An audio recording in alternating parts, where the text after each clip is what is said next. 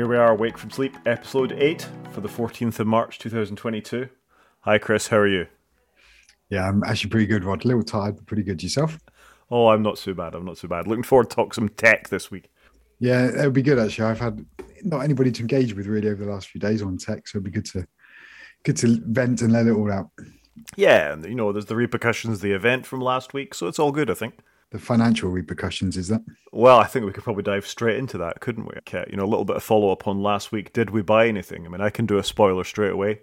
I've thought very hard about it and not bought anything. We can touch on that again, but I believe you have. I thought for not very long about it, and literally as we hung up on our call last night, I then proceeded to buy the Apple Studio Display, and I went just for the regular stand. I thought A, 1,500 quid was enough, and B, I've got a standing desk which I normally use, so actually the height of the screen doesn't overly matter for me because I would just raise the desk up higher if I want to.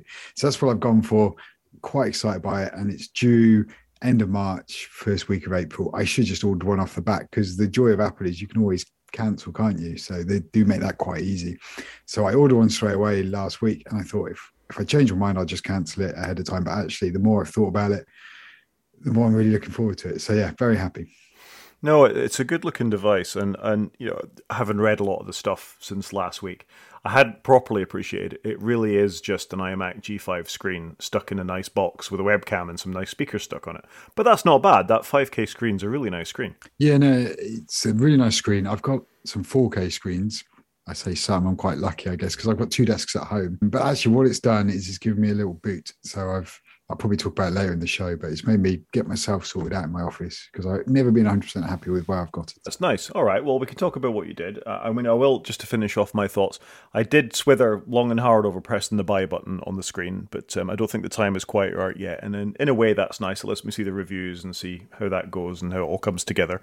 The refresh rate was putting me off a little bit, but I can probably find a way to justify it if I tried really hard. But for now, I'm resisting the urge. I was more tempted with the Mac Studio. I really was. There's something about that computer I find quite compelling, and I think we can maybe touch on that a little bit later as well in the show. But that's it. No purchases for me. I'm just happy I only bought one thing. Half of me was looking at the trade-in for my Mac Mini because I thought I want to do a bit more coding, but the Mac Mini suits me fine. So I was good. I just bought one. Yeah, it's good enough for that. Oh, well, there we go. That's it for follow-up then. You have one thing, which we'll get a review on at some point when you get it, and we'll see what develops for me. Shall we move on to news? Let's move on to news. So first up, bit on the rumor mill here, and I don't normally go for hardware rumors ahead of time. I like to see when it comes out, but there's a lot of rumors that the iPhone 14 Pro models will get a new A16 chip, and the non-Pro models, the regular models, will get some variant of the A15. So it's more differentiation that's beyond just lenses and case finishing. What do you think about this? Well, I'm a bit mixed about it, really. It is interesting for those who don't keep up with these things. For the last 2 generations, at least, the iPhone Pro models and the standard iPhone models have had the same silicon and a chip inside of them, so the same clock processor, the same generation, pretty much the same RAM in them as well. So they've been, as Chris says, other than the camera and the finish on them, shiny or not shiny, or aluminium bands or body match bands around the phones, they've been effectively the same phone, and it's made buying the lesser iPhone, the non-Pro iPhone, actually a no-brainer for lots of people. There's no real worry about it.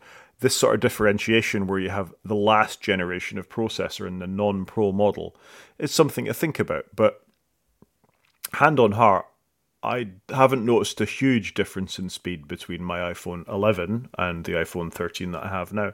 So I don't think many users would actually notice a difference between the Pro and the non-Pro processor, or the current generation and the previous generation processor. I'd kind of agree with that. So I've got the 12 Pro Max, and I've never found it slow to do anything. It's nearly 2 years old, but I think I could easily keep it for a third year. And I like my modern tech and how to have the latest and the most performant device. But they've done such a good job. I don't think this is a big issue.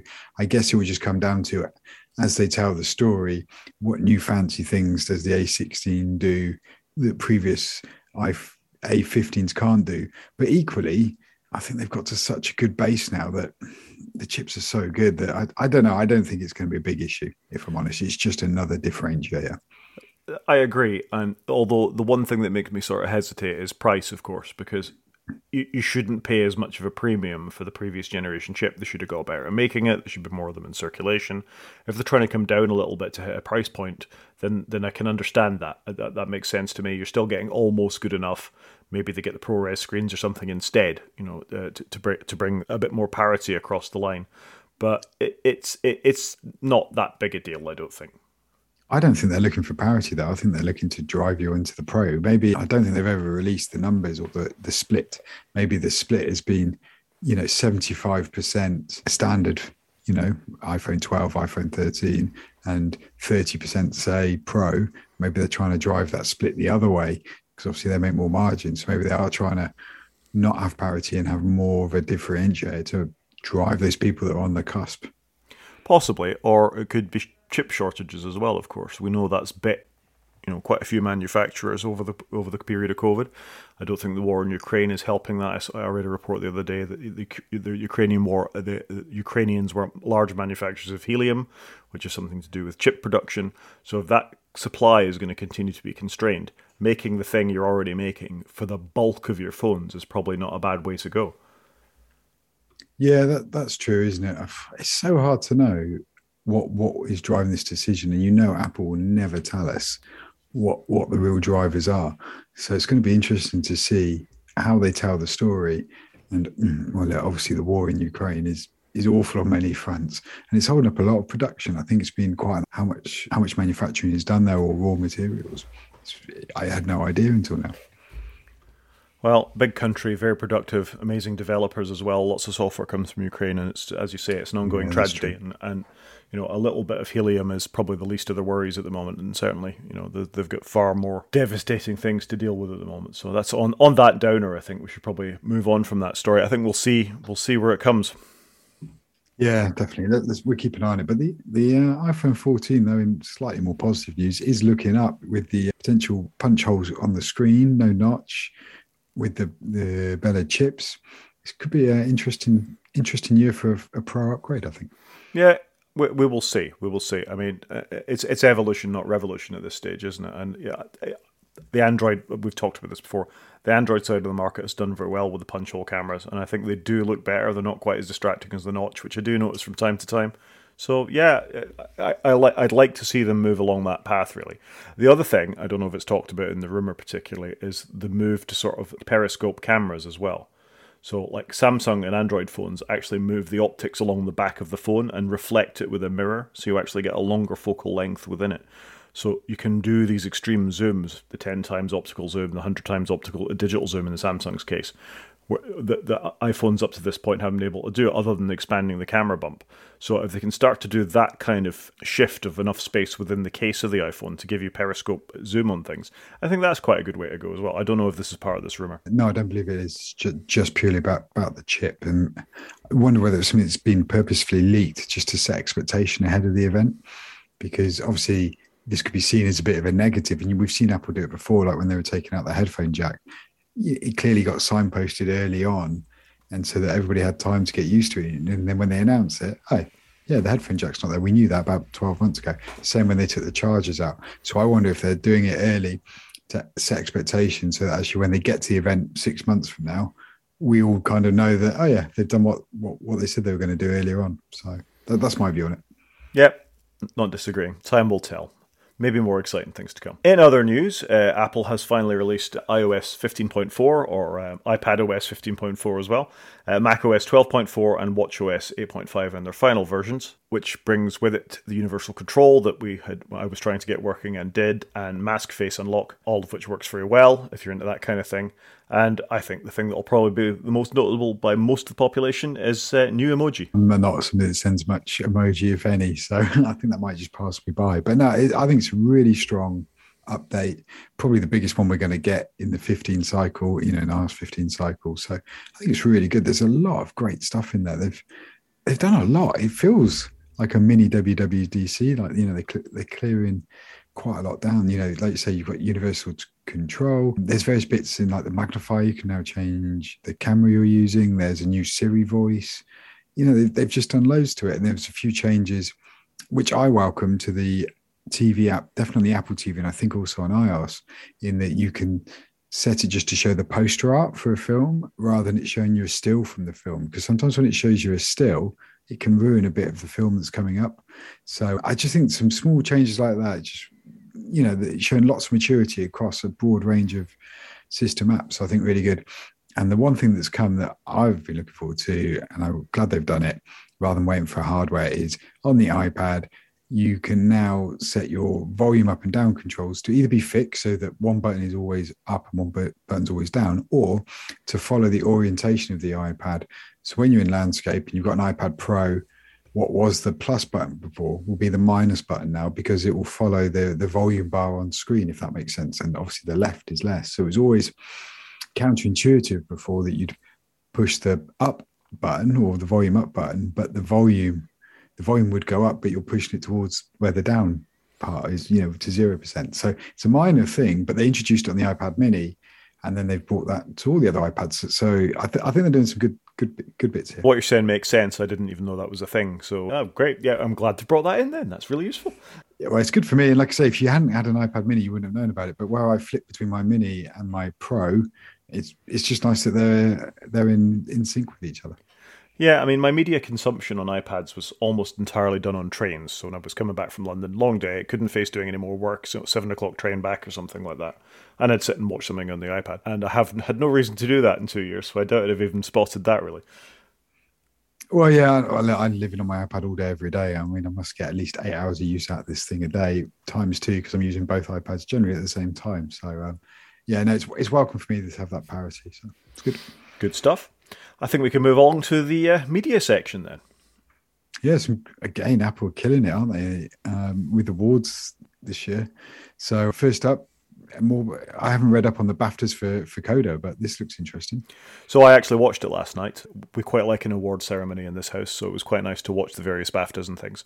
And it was really obvious that the streaming companies were getting their moment in the sun. Kenneth Branagh made a point of how important it was for the streaming companies were there. And cinema was still important. It was the film awards rather than the TV awards.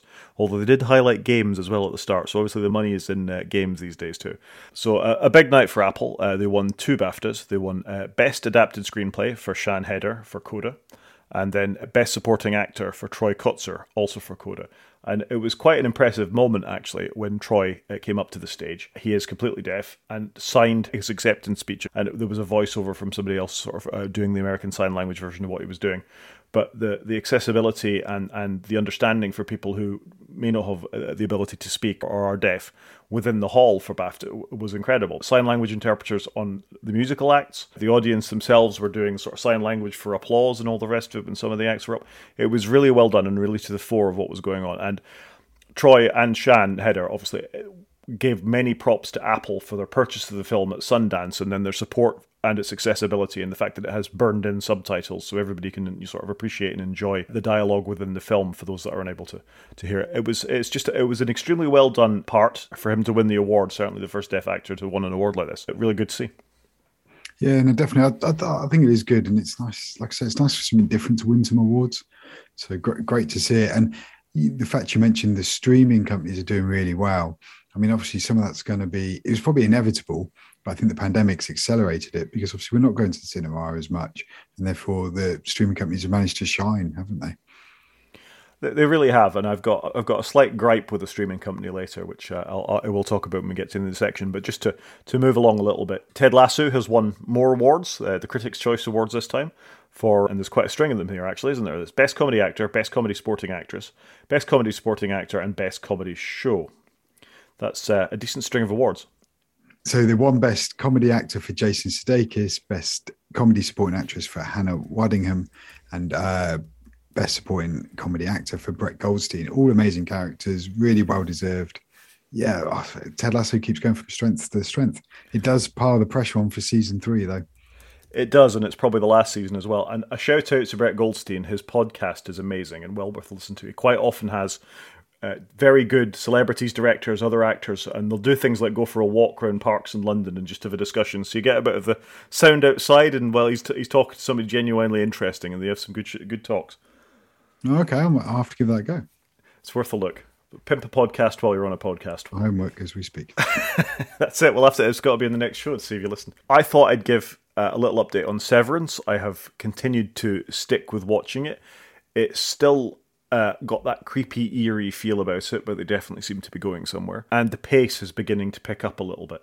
And just to say, the actors that they have in that, particularly John Turturro and Christopher Walken, are doing a bang-up job in not the biggest, most obvious parts for either of them. And, you know, they're fitting into the aesthetic of the whole show very well. So I'd recommend to anybody who hasn't seen it, if you want to try something a little bit different, that really sort of puts a spotlight on the separation of your corporate work life, unless you're some sort of independent entrepreneur or something, and your home life and how those things come together. Really worth a look. Yeah, I must finish it off. I must finish Coda. And I've only started episode 1 of Severance, but then the Matrix got released here in the UK today on home media, so I kind of want to watch that as well. So I've got a few things stacking up at the moment. Yeah, I have seen the Matrix. No, I won't say anything. I don't want to spoil it for you. So we'll just move swiftly along. Don't ruin it. I want to see it. I haven't got high hopes because I love the first film, and the first film I probably bought on video because it came out kind of as video was dying. I bought it on video, I bought it on DVD, and I bought it on Blu-ray, and I bought it on iTunes. So that's probably one film I've bought on 4 different types of media over a 15-year period. Say if I bought it in 99 on video and throughout the various media range. So love the first film. It was, you know, really, really massive, wasn't it, back when it came out? So I'm interested to see where they've gone with the latest installment, but I'm not holding out high hopes because the second 2 films weren't up to the muster of the first, were they? Let's be fair. But curious to see where they go with it. And I think I'm sure I'm going to enjoy it for 2 hours. It may not be as good, which is fine, but just like to see what they've done with the franchise. Yeah, it's worth the watch. It's definitely worth the watch. And Neil Patrick Harris is in it, and you can't really go that far wrong with Neil Patrick Harris. A small anecdote about The Matrix. So I saw The Matrix in the cinema when it came out, and before you had we had the internet, but not to sit and watch streaming trailers and things like that on. I went into it completely blind. I didn't know what it was going to be, and I was blown away in the cinema. I mean, it really was a proper popcorn, you know, sit with your mouth open, what the hell is going on here? Amazing film, particularly coders, developers, as were trainee coders, developers as we were back in the day. It sort of spoke to us in some level. And I know the more open subtext about it now and what the whole being stuck in the Matrix actually was for Lana. Which my little sort of tech angle on this was, it came out in DVD in America a long time before it came out in DVD in the UK. And I bought a DVD player from Tesco's that could be hacked through the entrance of a code, so it was an open region. So I managed to source the DVD from America and play my American DVD on my new DVD player fairly easily and straightforwardly with four buttons on the remote control and opening and closing the drawer. So that was a little of a tech win for me to have the Matrix on DVD so quickly. Wow, you really wanted to watch the film. Yeah. So yeah, you're obviously more committed to watching it first time around than me, but I think I win because I bought it on 4 different types of media. You did, and Matrix Resurrections. My home need. Resurrections is definitely worth a watch. Good. Okay, so one last thing. I don't know if it's quite a rant I want to have, but I think it's a squandered opportunity. The only sport I watch, with the exception of a bit of rugby, is MotoGP. So every sort of spring I look forward to coming back on whatever sporting channel has it at the time. It's BT Sports at the moment. But I always feel it's been undersold. So Netflix, for example, has their MotoGP. Netflix, for example, has their Formula One documentary, Drive to Survive, which has been a real sort of stimulus to get people in and watching Formula One. So well done them. So when I heard that there was going to be a similar thing for MotoGP, I was really quite excited. Anyway, it came out last night on Amazon Prime. I happened to look this morning when I woke up, and there was a little thing in my watch list, so I could add it to my things to be watched. Just went back to watch it about 2 hours ago, just to watch the first episode of it, and couldn't find it in the Amazon list. So I thought, that's a little unusual, so I had to go digging. I eventually found it on my watch list. So this is a thing they've spent a lot of money on producing it. It's a major Amazon production that they want to sort of really compete with Netflix with a similar live sport and maybe get fans converted to it, as well as all the attendant benefits of bringing new people along. So MotoGP riders are from all over the world, primarily Spanish and Italian, but they are from all over the world. And for English audience members or English-speaking audience members, so the United States and Britain, it's been forcibly dubbed. So you've got to listen to awful overdubs over the top of all the riders speaking in their native languages. I'd rather have subtitles. I watch Squid Game with subtitles. I think it's important to hear people's own passion for the way that they speak and make that judgment. So I think that's a bad call. But that combined with the inability to find it, and just how dull they managed to make it in the first 15 minutes. So the awful dub, the poor Discovery experience, and then taking a sport that I love, about the only sport that I watch, and managing to make it that boring that quickly. I'm just appalled that anybody can do that in the modern era of streaming, really. Yeah, that sounds like a very bad experience. Just a couple of notes. One, Drive to Survive is awesome as a Formula One fan. And I was a Formula One fan before Drive to Survive came out. But no, I'm just working through the fourth season of that. Really enjoyable. I think it's quite good because it's like a fly on the wall in a way, and you pick up things that have happened in year that you wouldn't have been privy to. Two, I agree with you. I think if it's kind of like the whole sign language thing, if somebody's speaking in their native tongue, I want to hear them in that. And I may not understand it, and I speak very few languages, but I will happily read subtitles. I think that's fine. And they should definitely give you the option, especially somebody like Prime, who, like Netflix, have been going for years at this. This isn't their first, subtitled film or documentary that they're going to be showing. So I think that's really disappointing. And like you say, if you are a diehard fan, if it's boring to you, how did it get this far in the production cycle? It does make you wonder. Well, it's mystifying for me. It's for them to spend the money and then hide it. And then it was an exciting season last. Even if you're not a motorbike fan, everybody's heard of Valentino Rossi. He was such a huge star in the sport. It was his last year. It was his retirement year. You've got an opportunity to do something of a legend leaving the sport. You also had somebody coming back from injury, sort of the current, the godlike genius that is Marc Marquez. So there's a lot of drama going on within the season that we as fans would like to get a bit more background on, as you say, as Drive to Survive has done.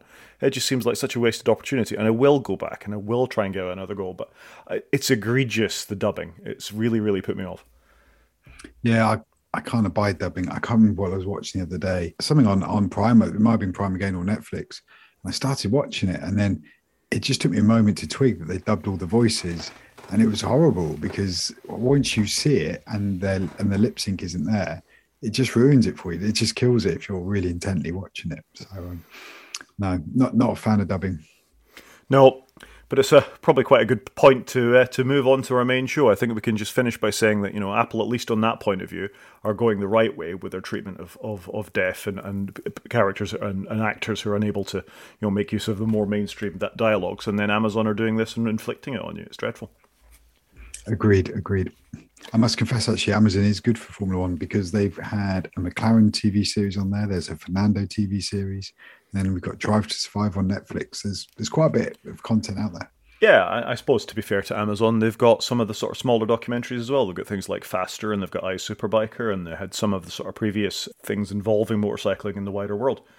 Mystifying. Yeah, shame. Anyway, let's move on, as you say.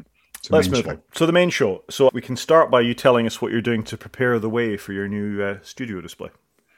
Yes. So I went from last week of thinking I've passed the first Apple event and not got the checkbook out to then 5 minutes later buying not a cheap screen, but like you say, it's the 27-inch Apple Studio display. I kind of justified it to myself in that I'd always wanted an Apple screen. And then when I had enough money to buy one, Apple stopped making them 5 years ago, give or take, maybe longer now. And so I never quite had one. I thought, no, I really want one. I'm going to do it. So I've gone ahead and bought that. But in order to make some space for it, it's actually made me do a couple of things. Because in my office, I've got a screen that I use both with my iPad for mirroring and for my Apple TV and for my Switch. And actually what I've done is I've put that up on the wall. So I bought a mounting wall adapter from Amazon, bolted that onto the wall, put the screen up there way off the desk, so I've got plenty of room so I can run my Apple TV on there, because I leave it on the news often when I'm in the office just to keep up with the headlines, especially at the moment, and watch various other pieces on there, because I've got 2 HomePod minis in here as well, which I use in the mode on the Apple TV that play out of there all the time. That's actually working really well. I know it's been a bit iffy for people, but actually where Apple have iterated on the software and made it work with the minis, that's been really strong. So yeah, screen up on the wall, and I just bought for 20 quid, mounting bracket from Amazon. It's just their basics range, really good. I've then also gone and bought the 12 South backpack for an iMac 24-inch, which slots into the power hole ring where you put the power plug through, and it creates like a little shelf on the back of the stand. Just thought it'd be super useful because I might put my Mac Mini on the back of it to tuck it out of the way. So dead chuffed for that. I managed to pick one of those up. And then whilst I'm there, I managed to pick up an Ethernet adapter as well, so that USB-C to Ethernet, so I can have my Ethernet cable in the back of the screen as well, so I can use it on my iPad and on my Mac Mini at the same time. So that'd be quite helpful. And at the same time, whilst I spotted this Belkin one, I then realized they do an Ethernet adapter with power pass-through. So I bought that as a much better option for my iPad Mini, because I was unhappy with the one I bought before because it wasn't a well-known brand. I thought, actually, I'd rather get the Belkin one. So I've done that too. And then whilst I was there and I thought, I'm doing my shed up, I bought these foam tiles, which are a bit weird, but to help hopefully with the quality of the audio that I'm feeding back on this podcast in my meetings, because I'm in a wooden shed, I thought actually I could do with softening it. So for £20 in the UK, you get 24 of these foam tiles. They come very condensed in a packet. You then have to soak them in a bit of water just briefly under the tap, and then dry them, and they slowly expand out. Apparently this is the process. It seems odd to me taking something that's dry, making it wet to then dry it again. And I'm going to put those in the roof to hopefully, like I say, just provide a bit of softness in here. So yeah, this is kind of version 2 of the shed. Now I've had it for 18 months. Very good. I think you're sounding better as well, I must say. I'm fascinated by this. I mean, I can understand the other things you've bought, the USB-C to Ethernet, so you can plug that into the back of your screen and you can manage that rather than having various docks and dongles and things like that on your iPads. You obviously only got one USB-C on your iPad, so that makes sense. I can see why you've done that. The shelf thing I've never seen before in my life. So it's a little extra stand that clamps onto the back of the actual metal stand that the iPad or the screen sits on and gives you space at the back of the screen? Yeah, so on the stand, it's not quite I don't know what the angle is, but it's not like a 45-degree angle, but say like a 60-degree angle. And then you can then put, in essence, this little bracket on it, and it gives you a flat shelf at the back of it. So it's ideal if you want to hide like an SSD around the back or anything small like that, or if you have a full USB-C hub.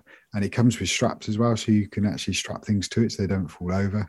I just thought it was a neat way of keeping things up and off the desk, if that makes sense.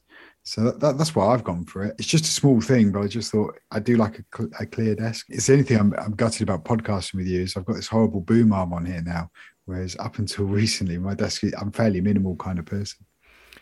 Well, once you've got your amazing new screen, we'll see what the microphones are like in it, perhaps. Well, yeah, I don't know if they're going to be that good, but I'm curious to know. I occasionally try them out on my iPad if during a conference call and I haven't got my AirPods in. But the AirPods, the feedback from the other people on the call is it sounds so much better when you're on your AirPods than when you're just using the mics out of the iPads. Oh, fair enough. I mean, let's face it, dedicated microphones are better, which is why we've both bought them. But no, interesting. I will be interested to see how it goes. You didn't have a thought about getting the Visa mount version of the new display then, so you could have it exactly where you wanted on your desk? I undenied about it, but I had a Visa mount before, and I was a bit disappointed with a couple of them because sometimes the weight of the screen, and if you don't get it quite right, it sits at a jaunty angle. And like I say, because I've got a standing desk, I'll just raise the desk up as high as I like, really. So I'm not too worried about it. And I only sit down when I podcast with you, so I stay a consistent distance from the microphone. But throughout the working day, 5 days a week, I stand at this desk. I walk around whilst I'm on conference calls because I've got my AirPods in and I'm not tethered to it. So it'll be fine. If I live to regret it and I end up putting books under it, you can tell me I told you. They've made a minor mistake here. They should have sold them all with the height adjust stand as default, not do just the tilt only option. They should have done it with the height adjust stand out the box, and they should offer the vest mount as an option. But it does seem crazy to me that you can't even retrofit one afterwards. You've got to buy it out of the box, which I'm sure they could have come up with a better way of doing that. Yeah, I mean, I did hear on another podcast this week, this is the company that did the iMac with the sort of angle poise arm built onto it, so you could put the screen exactly where you wanted to, any distance from your face, tilt it, swivel it, with just one finger. It was a very impressive thing, that the iMac, and I agree with you, they could have done better. It's a bare minimum that you need to provide decent accessibility of something that you spend quite a lot of the day looking at, and fair enough, it's built in. It's not £1,000 for the arm like it is on the XDR bigger monitor that Apple do. But £400 just to make it go up and down a little bit is a bit much. People go back to balancing it on books. So I agree. And for a 5-year-old screen off an iMac, it does seem bonkers to me that they're selling it for £1,500 and it's not height adjustable when you buy a monitor for £200 and it is height adjustable. So I do think they're missing a trick there. Oh, and you mentioned the iMac G4 angle poise. One of us did declare, I think, in our first or our second episode, that was both my best and my worst Mac I ever owned. So cracking bit. They nailed it back then. It's a shame they walked away from that design quite quickly. I'm sure they could do something better, but it is what it is. I'm just happy they've made a standalone screen that I think will work well. I am curious to see over time, will the iPad be able to take advantage of some of the hardware in it? For me, especially the camera in there, I'd love to know, in future iPad OS updates, and I plug my iPad into it, will it be able to use not just the screen, but the camera that comes with it too? Yeah, very curious to see how it pans out. Yeah, I hope so. And I've said before, I hope they do something more with the iPad, because now there's M1s in more of the range. They could do a lot more with it. But you've segued into something I really want to talk about. And again, a couple of other podcasts have picked it up this week that I've heard. And that's it's form factors I want to talk about more than anything. So we have the death of the 27-inch iMac. Alleged death of the 27-inch iMac. It's certainly gone from the range now. You can't even buy the old Intel one off the Apple website at the moment. So I think that was the perfect computer for many people. I know lots of people who bought a 27-inch iMac 2, 3, 5 years ago are still hanging on to that 5K iMac. It's a wonderful computer for them. They're not massively demanding computer users, but what they wanted was something that looked tidy, ran the Apple operating system, and had a nice big screen. And I've installed a couple of the 24 inches, and it's an extremely nice computer. It's small, it's light, it's lovely. It's so thin I can almost not believe it, but it's not got that compelling 27-inch screen, or it would be bigger than 27-inch these days by the time you get rid of the bezels. And I really think it's a tactical mistake. They're going to miss sales by pushing people upstream towards either a Mac Mini in the display, or downstream to a 24-inch iMac. I think there's too much of a gap in the market there. Yeah, I completely agree. I always wanted a 27-inch iMac, but for whatever reason, never ended up with one. But there's such a good screen, great device. I purely think that the Apple Mac Studio is a good replacement for the iMac Pro. I think that makes sense. And I'd rather if you're spending that sort of money, I'd rather separate the screen and the computer. So if one fails or needs replacing, you're replacing half the device, not all of it. But I would imagine there is quite a strong market to take that 24-inch design and just drag it bigger in Photoshop or Illustrator or whatever they're designing, or AutoCAD, I guess. Make it that bit bigger, put 27-inch panel on it, but just leave the rest the same. And that would sell like hotcakes, because you are going to have some people using it in offices where they don't need the power of the M1 Ultra, and an M1 will be fine. And the M1 is fine for a lot of people. It's a cracking chip. Why wouldn't they do it? It just feels like they're leaving part of the market. But maybe they are struggling where they are making more and more devices, chip shortages, and maybe they've just made the decision that, you know what, it's for another day. It will make a comeback, would be my gut. You never know, 5 years from now, they play this comment back to me, but it will come back. But I'm very surprised that they haven't said they're going to fill that hole in the market between a £1,400 computer and a £3,500 computer. There's a big gap there between going from the iMac 24 to an Apple Mac Studio if you haven't already got a screen. That's a massive gap. Yeah, I 100% agree. I think the Mac Mini hasn't got them. Saying that, I've just counted while you were talking there. This is on an M1. We're recording this. I'm running 14 things at the same time. I'm capturing the audio. I've got an Xcode project sitting in the background with a simulator running. I've got various tabs open in web browsers and things like that. There's more than enough power in an M1. And that gap, I 100% agree with you. I have on my desk at work that I haven't touched in a couple of years now, an iMac Pro. It's an amazing computer. Considering what was in it, it's Intel Xeon chips that are in it. It was almost completely silent. It was very, very fast. It was very, very capable. I could do all sorts of pro stuff with it. But it was also $4,000, which is a huge amount of money. And I think a Studio Display and a Mac Studio are about the same price. It's $1,999 for a Mac Studio, and it's £1,900 by the time you get the stand that works for you. So it's $4,000 for that. And I agree with you. As a pro, I might want to swap my screen out. I might want to swap the computer out. I might want to add multiple screens, more likely, actually. Not just one screen, but I'm going to want 2 or 3, of whatever screens are available to do it. And that's fine. I can choose that as a pro. But for so many people, the iMac non-pro is exactly what they want. The screen is big enough, it's powerful enough, they can get on and do it, they can write the letters, they can do a huge amount of web browsing or anything that they need to do, they even play the odd game on it, as long as it's Tomb Raider. Then, I think that's fine. It's a great computer, and it is a big gap in the market. It really is. Yeah, I think it's bizarre, but maybe they come back and they deal with it when they can. I don't know. I think they're doing a good job with everything. M1, the 27-inch iMac does feel like a slight misstep that they're leaving it. Yeah, I mean, it feels churlish to whinge, doesn't it? I mean, they're giving us the computers we always wanted. Certainly us who've had Macs for years and years and years. And I know John Siracusa goes on about this mythical X-Mac tower, which was a little tower you could put things into. And let's face it, it was gamers as much as anything that wanted it. They wanted better graphics cards in it, or they wanted something like that. And there's no need for something like that these days. I think they've very, very solidly proved the case that the silicon on chip that's on the M1 has enough RAM, it has enough power, it has enough CPU, GPU, all the bits and pieces that you want on chip to do most things, including run Tomb Raider. All right, it's not going to blow away your Call of Duty player or something like that, but for every other task that you want a modern GPU to do, CPU to do as a professional, whatever that means these days, it can more than cover it. Just give them the screen size. Yeah, agreed. But look, don't get me wrong, I'd rather have the Apple Mac Studio and the Studio Display than a 27-inch iMac, because I'm not in the market for 27-inch iMac, but as we've discussed, very much in the market for the Studio Display. So I think we've got the better option for where I am. But if I was buying a computer for my parents or recommending one for friends, it would have probably been the iMac 27. Well, put it this way. In my worky work, we quite often go and do shows for participant groups. So, we decamp to Manchester for a weekend and want lots of people to sign up to our web service. And one weekend we went and we had 750 people come across the stand and sign them up. I took 3 27-inch iMacs to put on the side because they were nice and accessible. They were there for people to use.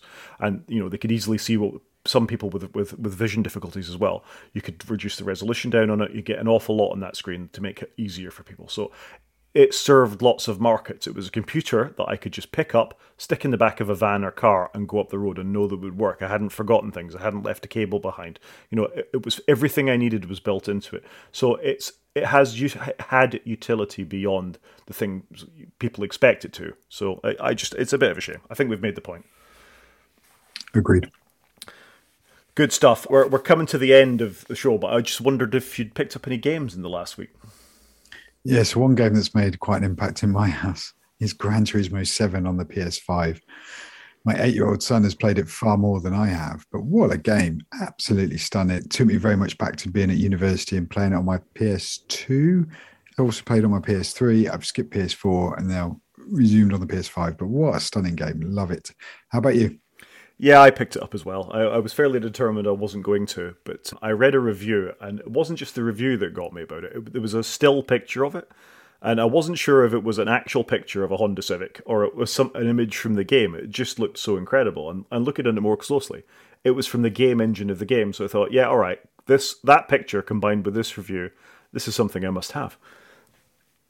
Yeah, agreed. The graphics are stunning, even if you play at 60 frames in the slightly, I'm going to say lower res, but without ray tracing and all of that turned on. It's cracking. It looks so good. Really impressed with the quality, the music, the menus. It's a good nostalgia game, but also lots of new cars. I think there's over 400 cars in it, lots of tracks. If anybody's ever enjoyed Gran Turismo before, they're certainly going to enjoy this one. I think it's cracking. For me, the only slight disappointment is doing split screen 2-player. They've kind of phoned that feature in at the last minute. It certainly feels like there's a lot of black borders around the screen. You can only pick a limited set of cars. You can't have any computer players on there. It's just a bit disappointing in a game that my son and I would really enjoy doing more of it together rather than just taking it in turns. So a bit disappointed with that, if I'm honest, but maybe I need to try playing it online. Yeah, have you unlocked the online mode yet? Only just. I have not played it very much, sadly. I just haven't had the time. So my story about Gran Turismo is I went to stay at a friend's house, and oh god, when did Gran Turismo even come out? Well, I'll have to think about this for a minute.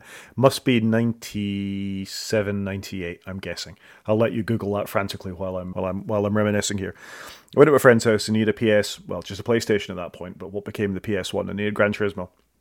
He was a bit late getting up, so I went on early on a Sunday morning. Might have been alcohol involved the night before. Going on his PlayStation, and I sat for 3 hours, and I sat and did his licenses for him on his PS1, just because it was like nothing I'd ever seen before. Making me sit a driving test in the game. What was that all about? And I stuck with Gran Turismo. I came back. I bought a PS1 myself and Gran Turismo. Gran Turismo 2 and 3 on the PlayStation 2, 3, 4. Stayed with it all the way. The last one, previous to GT7, was a real disappointment. It launched missing lots of cars, didn't have a lot of the customization. It was primarily designed to be online, and I kind of became disillusioned with the series, really. But this GT7 is right back to where the series should have been. It's implemented thoughtfully with the multiplayer stuff so far. So I have seen your times, for example, on some of the licenses and tracks we've been setting, and a couple of other friends as well. So that's quite nice. It's quite compelling to just be in a gentle way prodded that you're not doing as well as you might be with everybody else. It looks fantastic. It sounds amazing. It's worth sticking a pair of headphones on and putting it through the controller just to appreciate how good the sort of 3D audio is on it. Really, really impressive. Yeah, good game. Slightly expensive, I must say. But then games are these days. But yeah, well worth it. Anybody who likes a driving game should pick it up. I've never spent more than £50 on a computer game. I bought the premium ultra edition, whatever you call it. It was £90. That's a lot of money for a game. I think though my 8-year-old son's going to get that £90 worth of value out of it. So real-time follow-up, Gran Turismo 1 came out in 97, 2 in 99. I think I must have come in Gran Turismo 3 in 2001 on the PlayStation 2. That's where I entered it. There you go. I wasn't bad with my guess then. I was trying to think of when I was wandering around sleeping on my housemate, my ex-housemate's floor, is getting drunk. So yeah, those were the days. What a game! It certainly got me back on my PlayStation quite a bit, to be fair. And yeah, I'm loving it. It's brilliant. It's just what I needed at the moment. Yeah, it's a nice bit of escapism, isn't it? I think it's gentle enough. It's not a shooty bang kill game with there's enough real death going on in the world in many ways to not have to descend into Call of Duty very much. So yeah, Gran Turismo kind of fits the bill. Agreed. Yeah, it's a great escape, and the rewards are quite good. There's always something to unlock if you're into that sort of thing, or buy the next car, or do something to it. So no, really enjoying it, and actually interesting chat to some friends where I work. It's actually going across quite a demographic of ages that have bought it and people. It does seem to have, it's kind of one of those all-rounder games that everybody's interested in. What has also coming out later this week is the add-on for Mario Kart on the Nintendo Switch. So all the racing games are coming out all at once, both of which are very popular in our house. So it's going to be interesting to see how next week looks when we've got GT7 and the new Mario Kart DLC. So I'm looking forward to that. Well, maybe you'll be allowed on the PlayStation again then when the DLC's out for Mario Kart. There is that, but we've got several Nintendo Switches in our house. You've got to have the OLED screen, man. No, because I just my Nintendo Switch is in its dock over there. It's not actually even mine. It's my daughter's Nintendo Switch. Gathering dust. It occasionally comes out. They have a game of Mario Kart. They have a game of Splatoon or something, and it goes away again. And then there's other things are chosen. Bad days. I've got a dock in my office just so I can have a go at lunchtime. Spare Pro controller down here and everything. Yeah, that fair enough. If you enjoy it, you enjoy it. But it doesn't tick enough boxes for me. So just remind me, the Mario Kart DLC is like 35 more tracks or something, is it? Yeah, it was about 20 quid and like 30 odd tracks. And I thought we've played it so much and I love that game. What gets me though is obviously, for those that don't know, Mario Kart 8 Deluxe originally came out on the Nintendo Wii U, and then it was one of the launch games or close enough to launch on the Nintendo Switch. So it's been around the block and has remained at the top of the charts for a long time.